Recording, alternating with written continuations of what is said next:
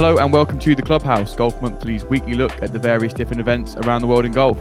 Today, we look back on an incredible Solheim Cup, ask what's next for the FedEx Cup format, and discuss Ryder Cup implications at Wentworth this week.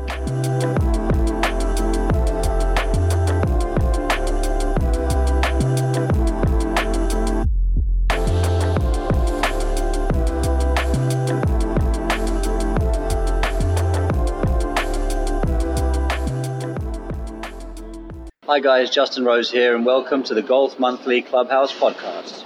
The Clubhouse is brought to you by Titleist, the number one choice of players on the PGA Tour, including FedEx Cup champion Patrick Cantlay. Hello and welcome to the Clubhouse. My name is Dan. I'm joined as always by Elliot. How are you doing, mate? Hey Dan, yep, doing good, mate. You all right? Yeah, mate. Just had a lovely alfresco lunch in this Indian summer we're having. 3 days of summer. So I'm a bit sleepy, to be honest, but this chat's going to perk me up. I know that.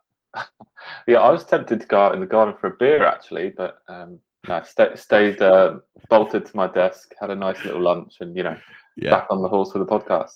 Good. Maybe a bit later, maybe a bit after the podcast. I think that sounds good. How have you been? It's been a couple of weeks. You've been playing much golf?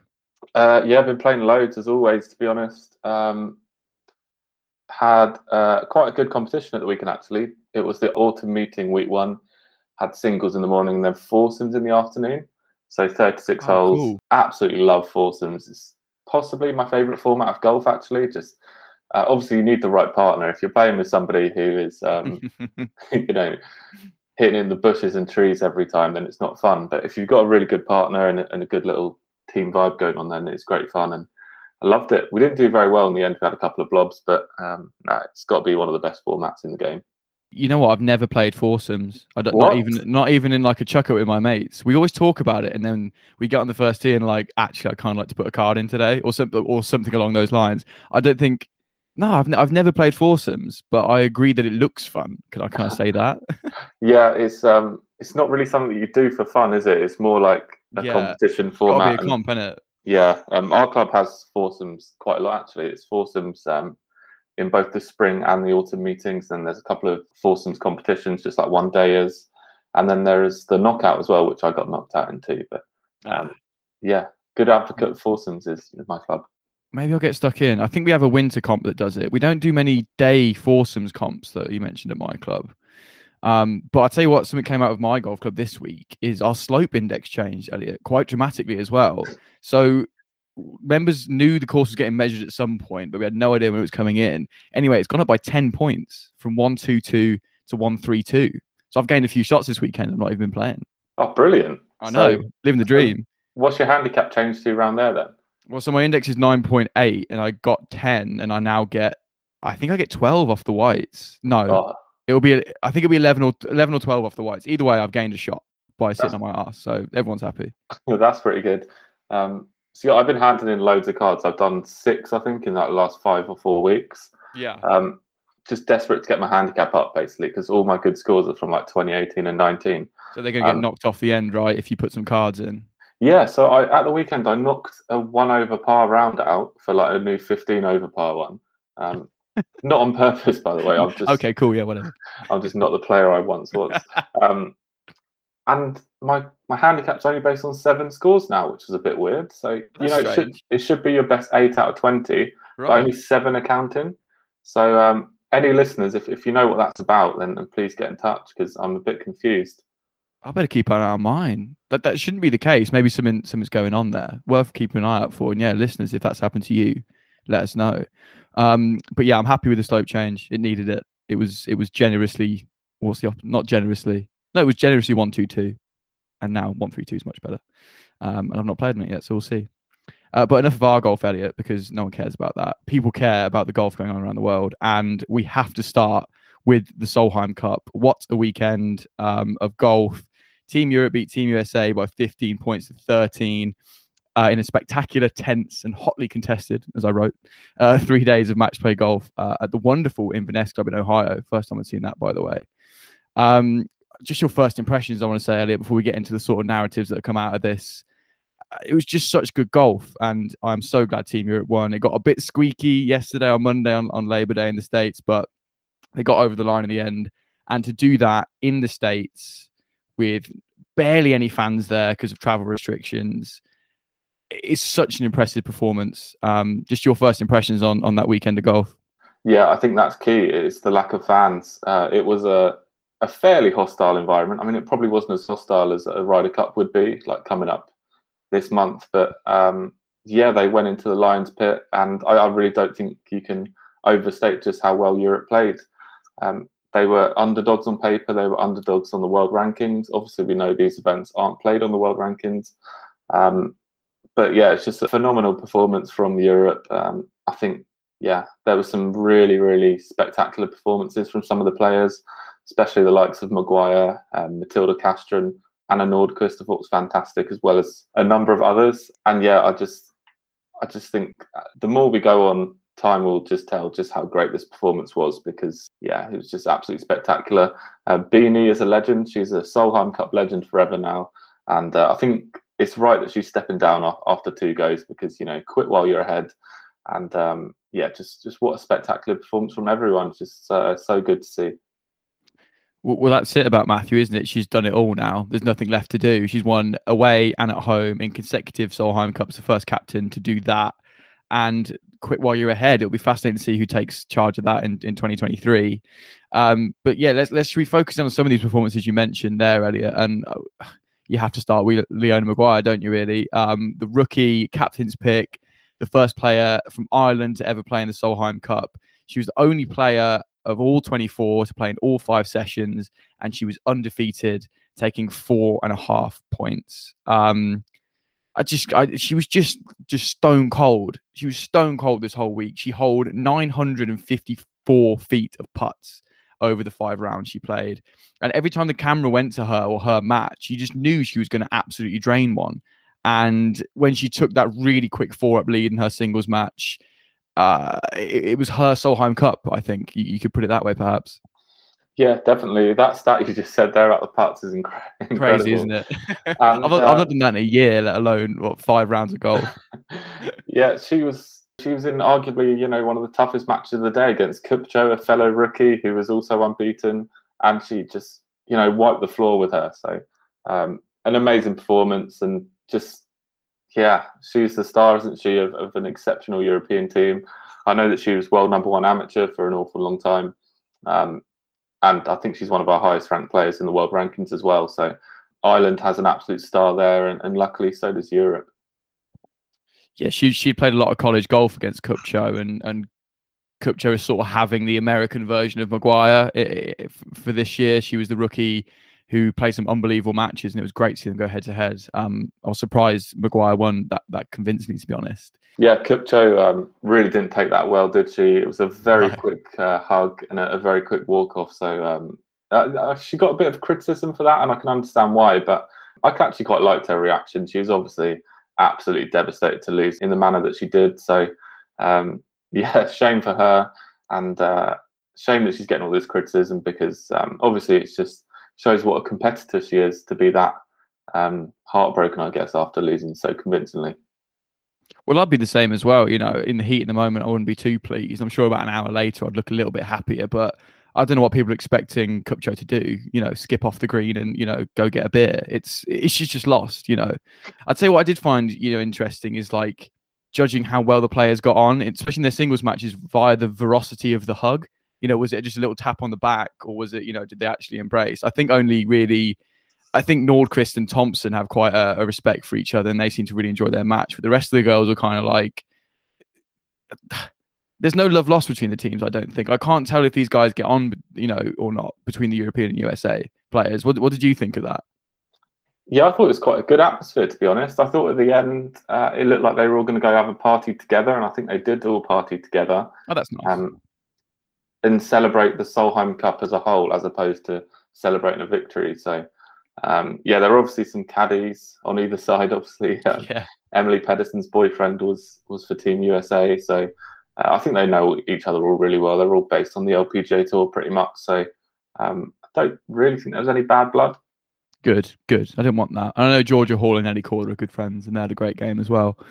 For me, Elliot, just looking at all the 5 sessions that took place over the 3 days, it was that Saturday foursomes that not only set the tone, but when we look at the final score of 15-13, leading by 2, you could argue won Europe the tie. 3.5 to a half.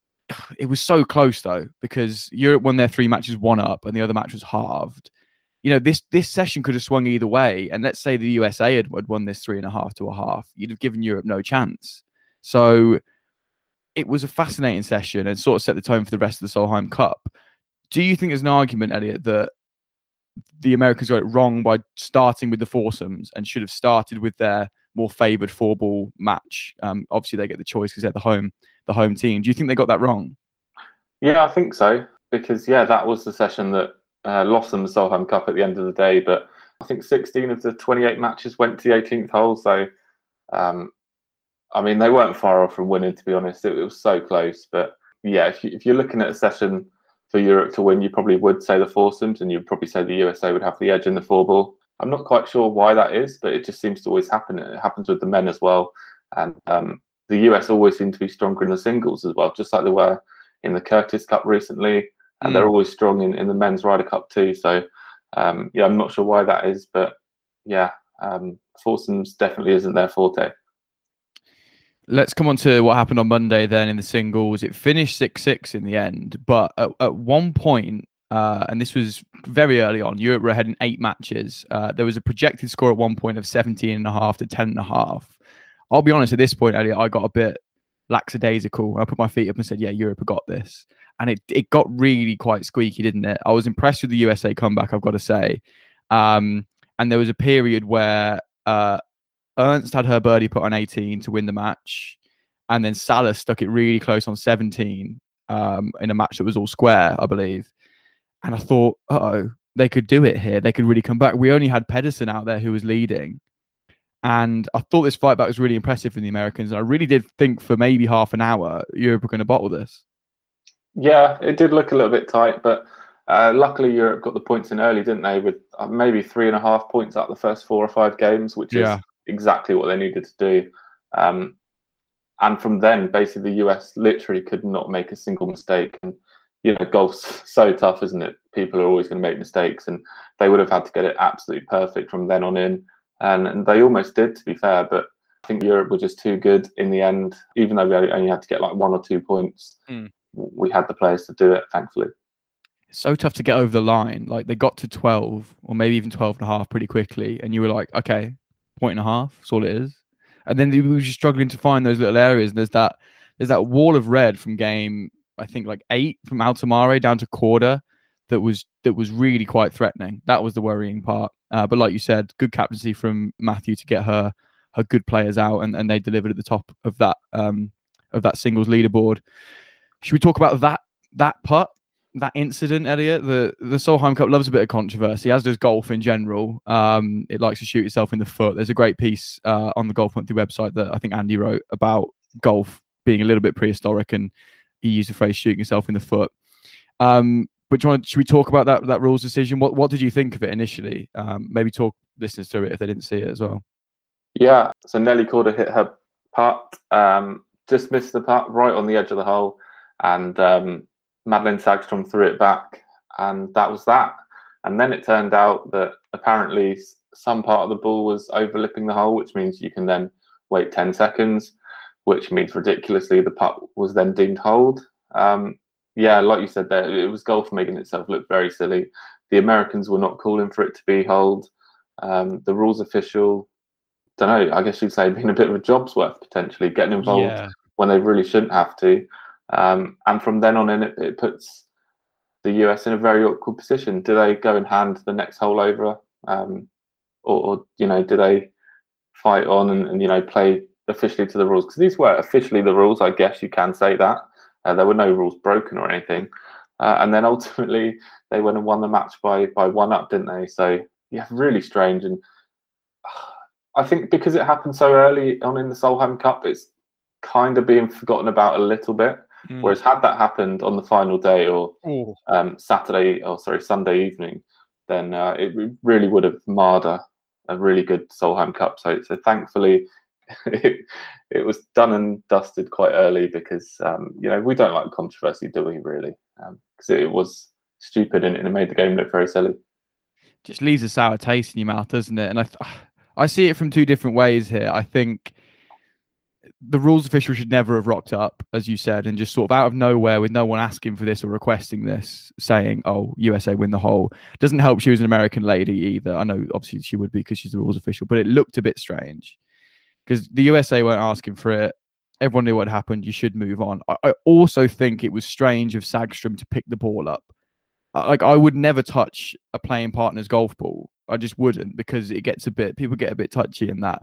So I don't know why she went to pick it up in the first place. I also felt really bad for Nelly Corder and Ali Ewing, because they didn't ask for this. It was the rules official that put them in this awkward position. And then all of a sudden you had everyone on Twitter saying, "Oh, you got to concede the next hole. You got to do this. You got to do that." So in the end, no one came out of this looking good. Sagstrom shouldn't have touched the ball. The referee shouldn't have got involved. I don't think people should have piled on the Corder and Ewing on Twitter. And it was all just a bit rubbish. It just kind of sucked. Yeah, it was probably Pat Hurst's job as captain to tell them what to do there. So yeah, I wouldn't really blame the players at all. And yeah, the whole gimme stuff of the Solheim Cup, it all goes back to, was it 2015 in Germany with that terrible, the gimme that wasn't.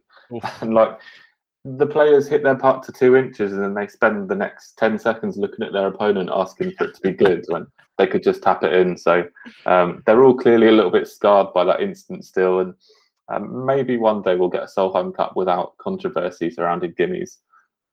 Do you think they should just get rid of gimmies, Elliot, in general, in match play, in professional match play? Because it just would get rid of any kind of grey area, wouldn't it? Just tap it in. If it is 2 inches, just tap it in. Like you said, why are you staring at your playing partner waiting for them to give you a nod? Yeah, I get that. But on the other hand, I love a gimme. So no. Of course you do. And I love making people putt 2-footers on the 18th or 17th hole, because no golfer's a robot. Every single golfer gets affected by pressure, and if there's a tiny bit of break, the putt's easily missed if you don't quite hit it as well as you should. So yeah, all for the gimmies, and maybe even making people putt them. No, that's a good point. There's always a bit of gamesmanship there, isn't there? And hopefully next time we can avoid some controversy, and we'll see what happens in the Ryder Cup in a couple of weeks if we get any of that as well. So congratulations to Team Europe. Fantastic week for golf, for women's golf, and just for entertainment, really. I just really, really enjoyed it. And congratulations to Team Europe.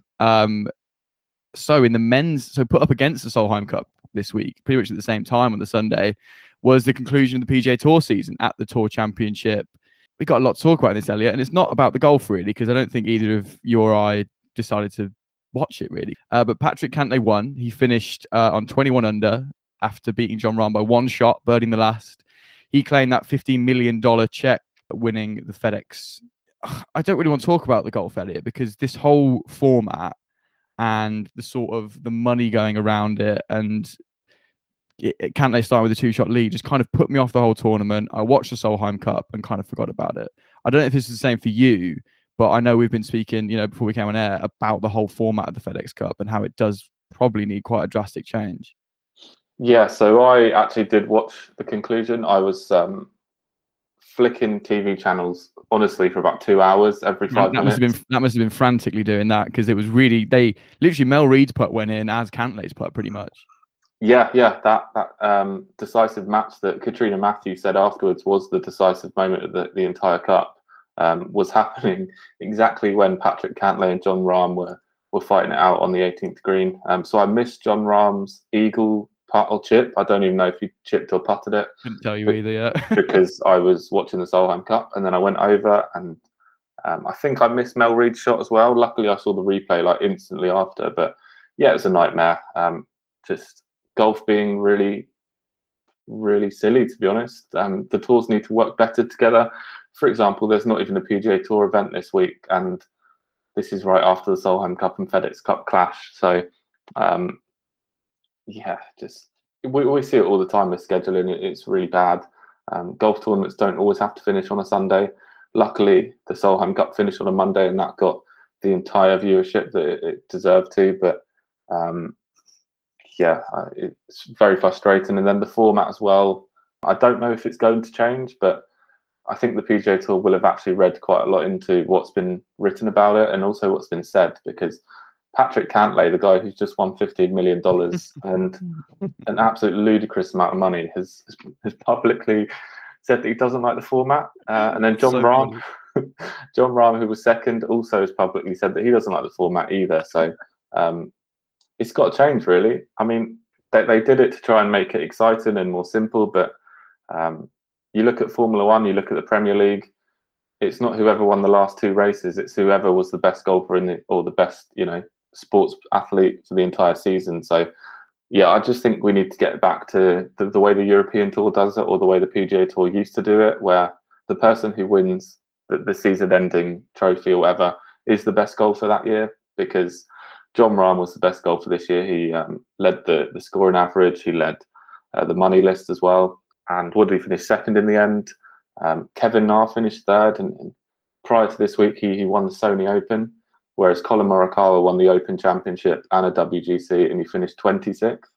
So it's just wrong, to be honest. And I really do hope that it gets rectified this year, because I just want to see the best golfer win the trophy. I don't want to see drama at the end. I don't want to see it contrived, because the Tour Championship is a great tournament.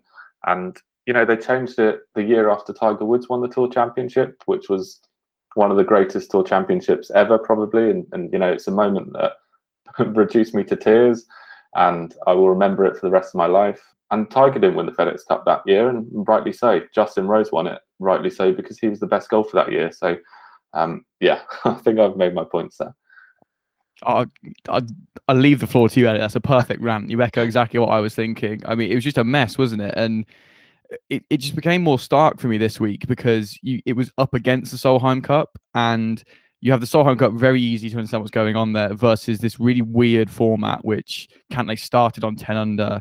I don't understand how that's supposed to translate to people. And as I think a great point you made there was comparing it to the Premier League and F1, which, when you break it down, is, a business and something that needs to be marketed correctly to viewers. You can't just expect people to understand it. And I remember when F1 brought in double points at the end of the season for a couple of races, and it then made this last race more important for some reason, and the rest of the season not irrelevant, but less relevant perhaps. And that's what they've done this time by having people sort of handicapped, basically. It just doesn't make any sense, and it makes for a pretty rotten viewing experience. And on top of the format, I just found the whole money thing, I find it quite boring now, Elliot. I said I found it quite vulgar as well. Like, $15 million, like, I don't care as a fan. I don't care which of these already rich men picks up some more money. I'm sure they do. And I'm not going to say $50 million isn't a nice little earner for them. But look at Patrick Cantlay's face on the 18th. He looked a little bit mystified. He just looked like he just played 18 with his pals in the medal or something. And then literally on the other channel, you had the ladies playing the Solheim Cup, playing for no money, with way more passion for the game and enjoyment out of it. So I think you had these two things at play this week that really brought the FedEx Cup under the spotlight, in how wrong the format is and how boring this whole money narrative is. Do you agree with that? Do you think money's just a really big issue in the game now that got highlighted even more this week? Yeah, completely. I think you put it perfectly there. The money, it is what it is, but I was actually at the golf club on Sunday in that competition I was saying, and the talk of the table, actually, they just thought it was absolutely stupid. And, taking myself away from being a golf writer and seeing what, fans and regular people think, it is stupid. $15 million for the FedEx Cup, it's unbelievable money. And yeah, when you put it like that, up against the Solheim Cup, who are not playing for any money. I think you said as well, Suzanne Pettersen, 22-time winner, hadn't even won $15 million in her entire career as well. So yeah, there's only 4 ladies in LPGA Tour history who have earned more than $15 million. And then Pettersen was the biggest name that came out to me when I was researching it, who won like $14.5 million. So it's actually quite a comparable number. She won 22 times on tour. She won an Order of Merit on the LET, so the female equivalent on our side of the pond of what Cantlay just won, and was nowhere near that amount. And I know it's a difficult comparison because they're different eras, and women's golf is in a much better place than it was when Pettersen was playing.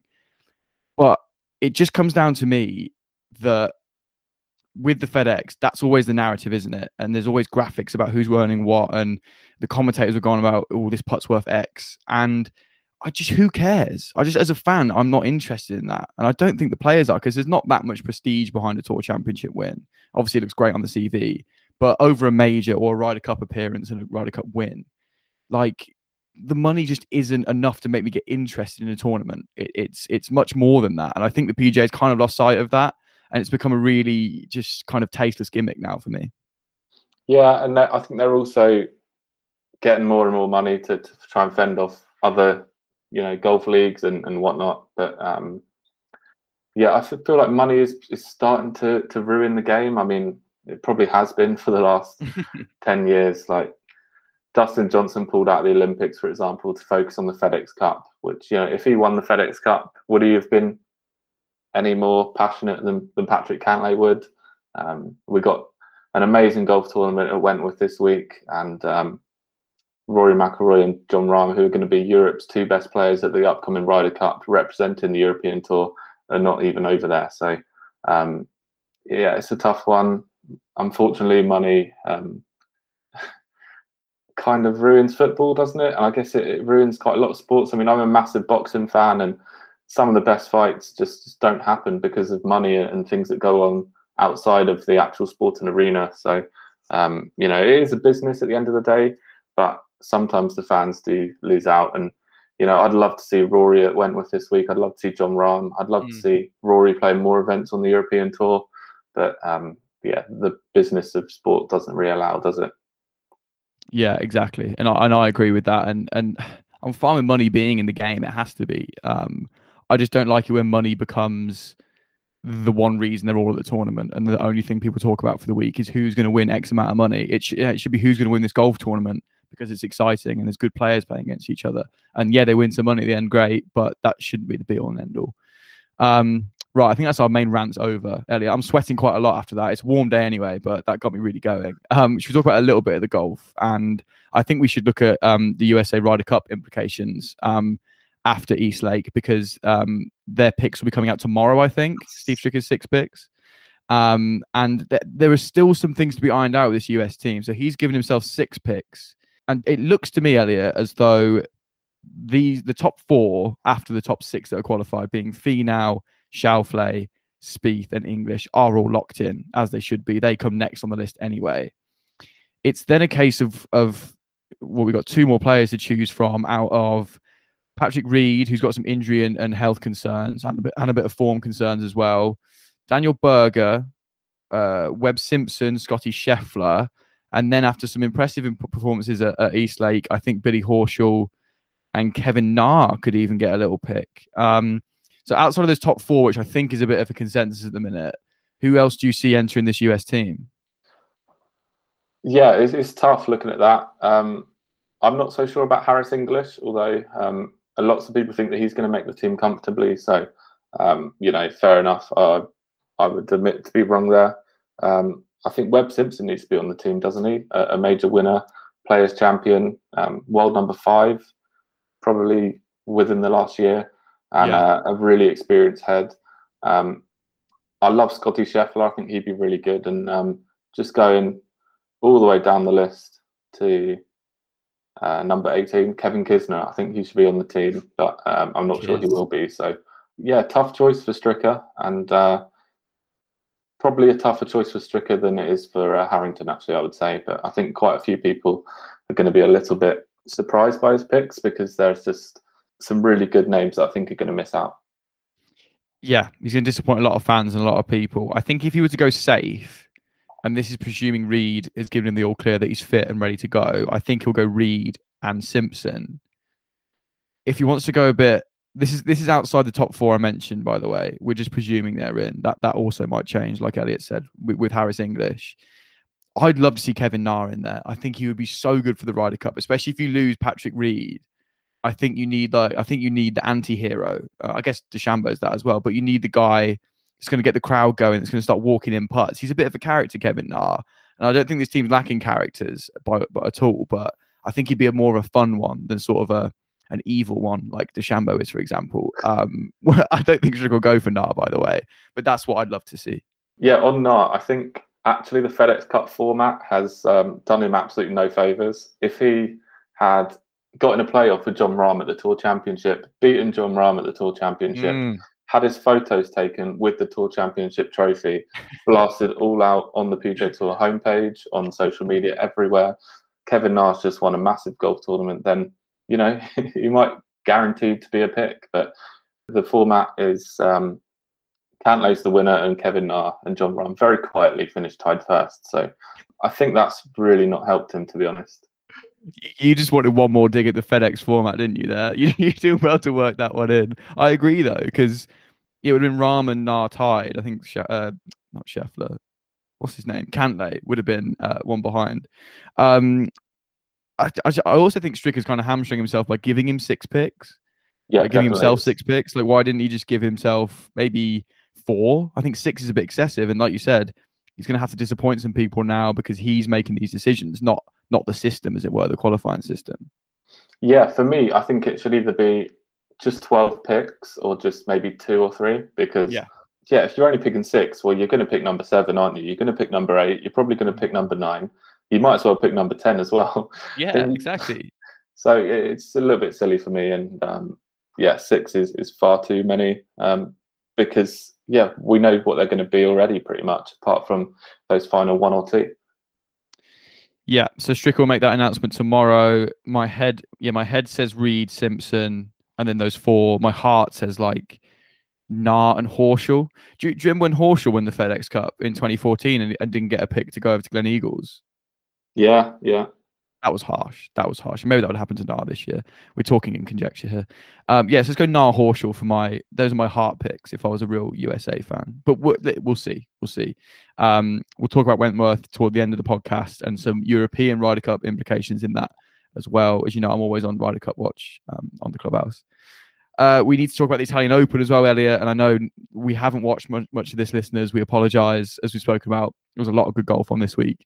But Nicolai Højgaard won. His win made history as him and his brother went back-to-back on the European Tour after Rasmus Højgaard won the European Masters. That was a pretty cool stat. It's obviously a very talented family, the Højgaards. Fleetwood showed a little bit of form. Tommy Fleetwood, I think he finished 3rd. Perez showed a little bit of form, which was fun, I guess. I certainly think he'll get in the team. And that was hosted on the course that will host the Ryder Cup in 2023, which doesn't look great to me, Elliot. It's the one with the power lines all over it. It looks all right. I don't think it's going to inspire many people.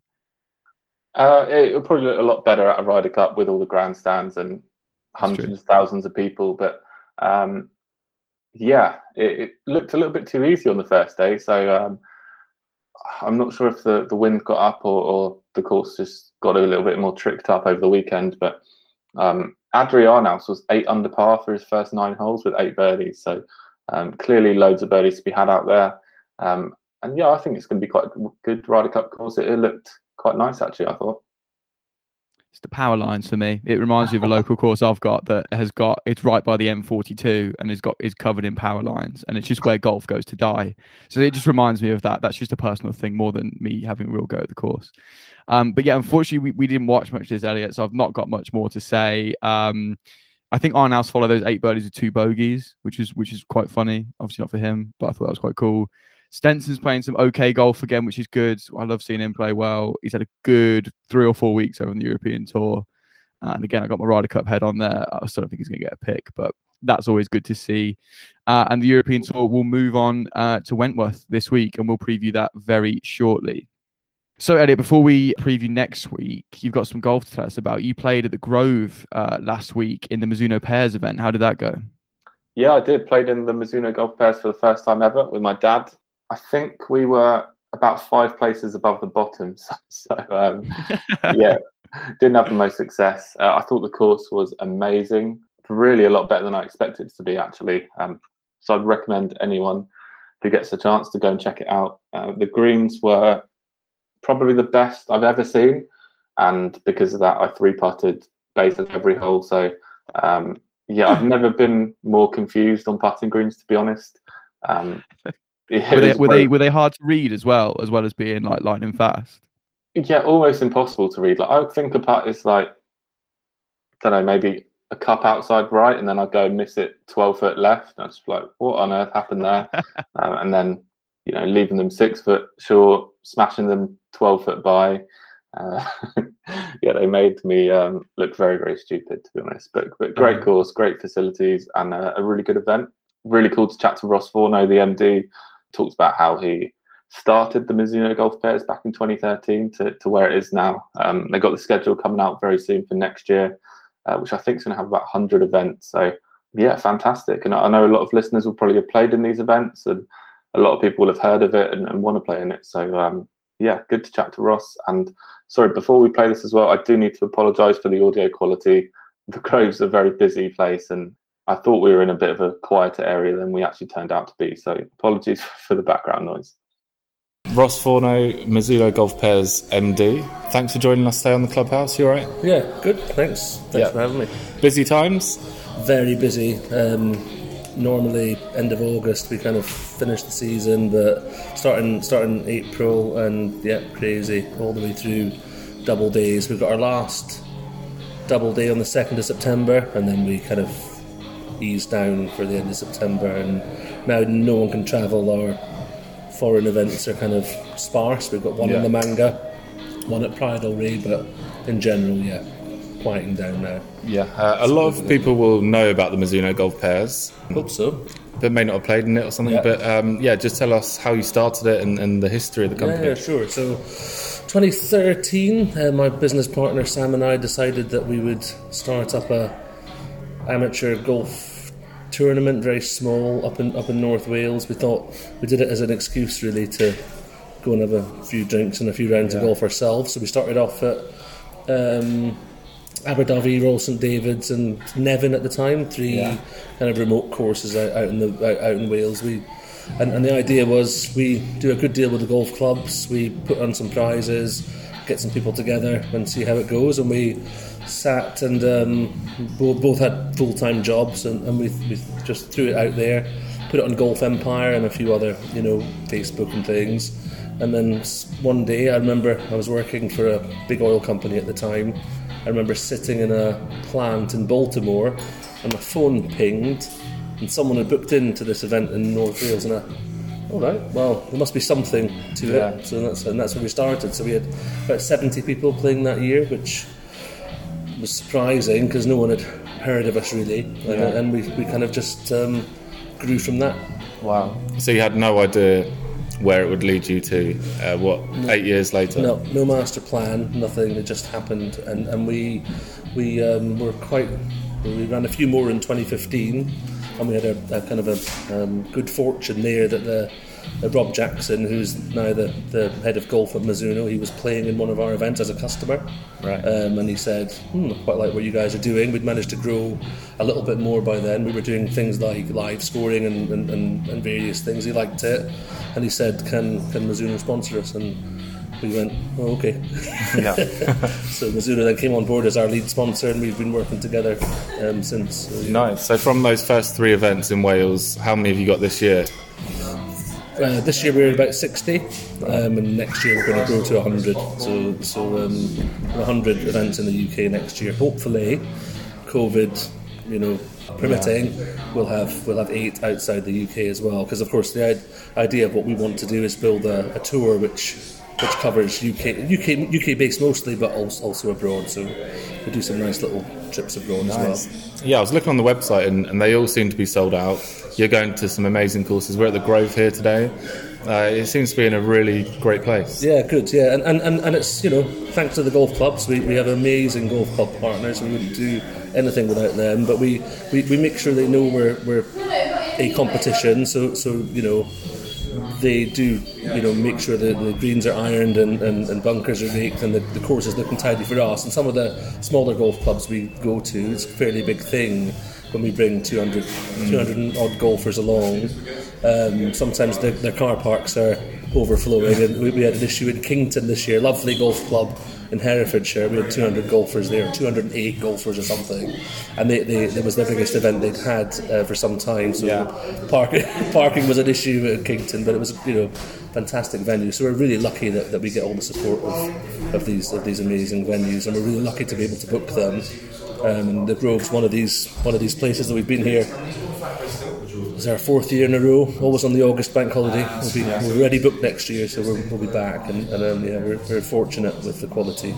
Yeah, and you're seeing good results after COVID. Obviously, golf is kind of booming at the moment in these parts of the world. Yeah, it's kind of we were with 3 months, obviously, last year hit our schedule. We had to cancel 3 events, but luckily we were able to push them all back. So last year we had to cancel April, May and June, but we were able to move everything into later in the season. And because of the boom, we went from 25 events in, what year are we in, 2021? In 2020 we decided to do 60 this year just because of that, because people are interested and seems to be working, because mostly we've got something like 11,000 golfers playing this year. We'll have something like 20,000 next year, so that's what we're hoping for. So we're hoping to grow, and we just keep the quality up and the value up, because that's the other thing that typically we don't major on this, but typically you can book into our events for the same or less than the green fees that you'd pay. So customers here are paying 160 quid, but to play in our event, but gets to leave the golf balls, a chance to win a place in Spain. But the green fees are more than that. Just to come and play here is more than that. So there's something that's kind of a bit of a win-win that we're building. Yeah. So, and again, not majoring on the price, because we're trying to provide value anyway, but it's a really good way of coming along and playing a top course for probably less than you'd have to pay just for green fees. So it seems to work. Yeah, and what about your golf game? I'm absolutely dreadful at golf, and I don't have any. In fact, I get worse. The more I play, the worse I get. So I've really butchered some of the best golf courses in the country. And my favourite golf course, I played Royal Lytham last week, and I wasn't terrible, but it was one of the best. It was one of the best golf courses I've ever played. But it doesn't beat the Kings at Gleneagles. I've butchered that. That's my favourite golf course. I've butchered that more than most. So yeah, not so good. I'm a bad 16 handicapper, I would say. Oh, nice. Really bad, yeah. But I love it. I still love it. Absolutely love it. Yeah. Oh well, thanks for having me today. And good luck with next year, and onwards and upwards, I guess, for the golf pairs. No, great. Yeah, thanks. And anyone listening, we're open for booking. Golfpairs.com is the website. Just come on. It's nice and simple. Come on, book. We release our schedule in September, so whenever when we're nice and early for the following year. So yeah, book in. Awesome, brilliant interview there, Elliot, with Ross Forno. It's a fascinating little tournament, really. My dad's definitely played in a few. I think he played in Scotland somewhere in one of them, and they are just all around the country. Like you said, there's going to be a lot going on next year, so a really good thing to get yourself involved with. Check out their website for more info on that. Before we start previewing next week, Elliot, it's time to talk about our sponsor, Titleist. After Patrick Cantlay claimed both the Tour Championship and FedEx Cup title with the Pro V1X golf ball and a full bag of Titleist equipment.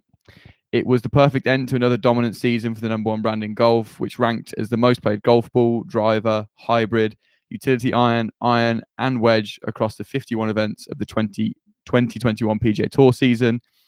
Not only that, but Titleist was also the most played golf ball at the Solheim Cup. The Pro V1 and Pro V1X were trusted by 21 of the 24 competitors at Inverness Club, including 10 of the victorious European team.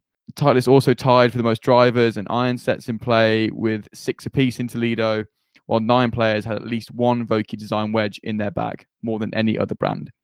Head to Titleist.co.uk to find your nearest fitting event and see for yourself why so many of the world's best choose Titleist. Right, Elliot, big week on the European Tour this week. We're at Wentworth. It's returned to our screens for the European Tour's flagship event. It's the final week of Ryder Cup qualifying, which is pretty huge. We've got defending champion Tyrrell Hatton headlining a really, really strong field alongside Adam Scott, Justin Rose, Victor Hovland, Tommy Fleetwood, Ian Poulter, Lee Westwood, Billy Horschel, and that is just naming a few big names. You mentioned earlier that there's no Rahm or McIlroy, which is a bit of a disappointment for European fans. But this is a super strong field. This feels stronger than I remember it being in a while, with the likes of Scott and a couple of the Americans coming over. It should be a really exciting week. Yeah, it's great. Probably not as strong as it was a couple of years ago when we had Tony Finau, McIlroy, and Rahm over, I think, because Rahm and Danny Willett had a fantastic final day duel. And this is the best tournament of the year for me. This is the one that took place 5 minutes up the road from me, and used to go every year. Absolutely love it, and yeah, just a fantastic tournament around one of my favourite golf courses that I think is really underrated. Actually, I think the West Course is just phenomenal, and yeah, it's really excited to see the tournament this week, and then obviously real big Ryder Cup implications. Yeah, I'm just looking at some Ryder Cup implications now from Nosferatu on Twitter, who's like the golfing sort of world ranking genius. And it's double points this week, I think, right? And obviously you've got all the sort of contenders who are looking to qualify. Wiesberger, Perez, who else is on the bubble? Bobby McIntyre are all there. So a win for them would pretty much put them in the team, whether that's qualification or via a pick.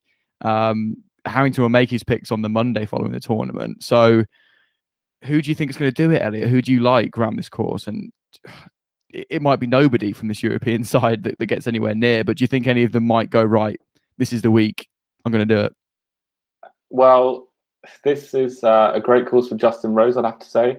I remember he finished runner-up to Luke Donald quite a while back, and grew up just 20 minutes down the road. So this is a massive event for him, and this is one where if he wins, he would definitely get in the team. He's obviously never won this tournament, which is quite a big surprise. So would be phenomenal to see him get it done. I don't really remember Henrik Stenson ever having much success around Wentworth. I think along with Ian Poulter, he was one of the guys that used to skip the event because the greens weren't great or because he didn't love the new redesign. So yeah, I probably wouldn't go for him. And then Francesco Molinari won it in 2018, and he's another one who really does need to win this week to get back in that Ryder Cup team. Yeah, that's going to be the narrative this week. I do, like you said, love watching golf at Wentworth. It feels like the home of golf in England, especially. I'm just looking at the Celebrity Pro-Am, which starts tomorrow, Elliot. I've just seen it come on Twitter, and I love looking at celebrities' handicaps and like who likes a bit of golf. I've seen a good-looking group. I've got my cricket head on here. Obviously, you won't have any idea who these people are. Where's it gone? Shane Warne and Rob Key are playing together with Brandon Grace. Shane Warne plays off 8.8. Rob Key plays off 5 for those interested in cricket. He looks quite good. Who else am I been nosing at? Niall Horan's playing in it. He's playing with Tyrrell Hatton, and he plays off 9. I didn't realize he was that good. Yeah, he loves his golf, doesn't he? I knew he loved it, but I thought he might be a bit raw. Yeah, I was surprised to see Eddie Hearn playing. Obviously, as a big boxing fan, Eddie is the king of boxing. Saw he's off 14, I think. So I would love to go and watch him play, but I'll be in the office, unfortunately.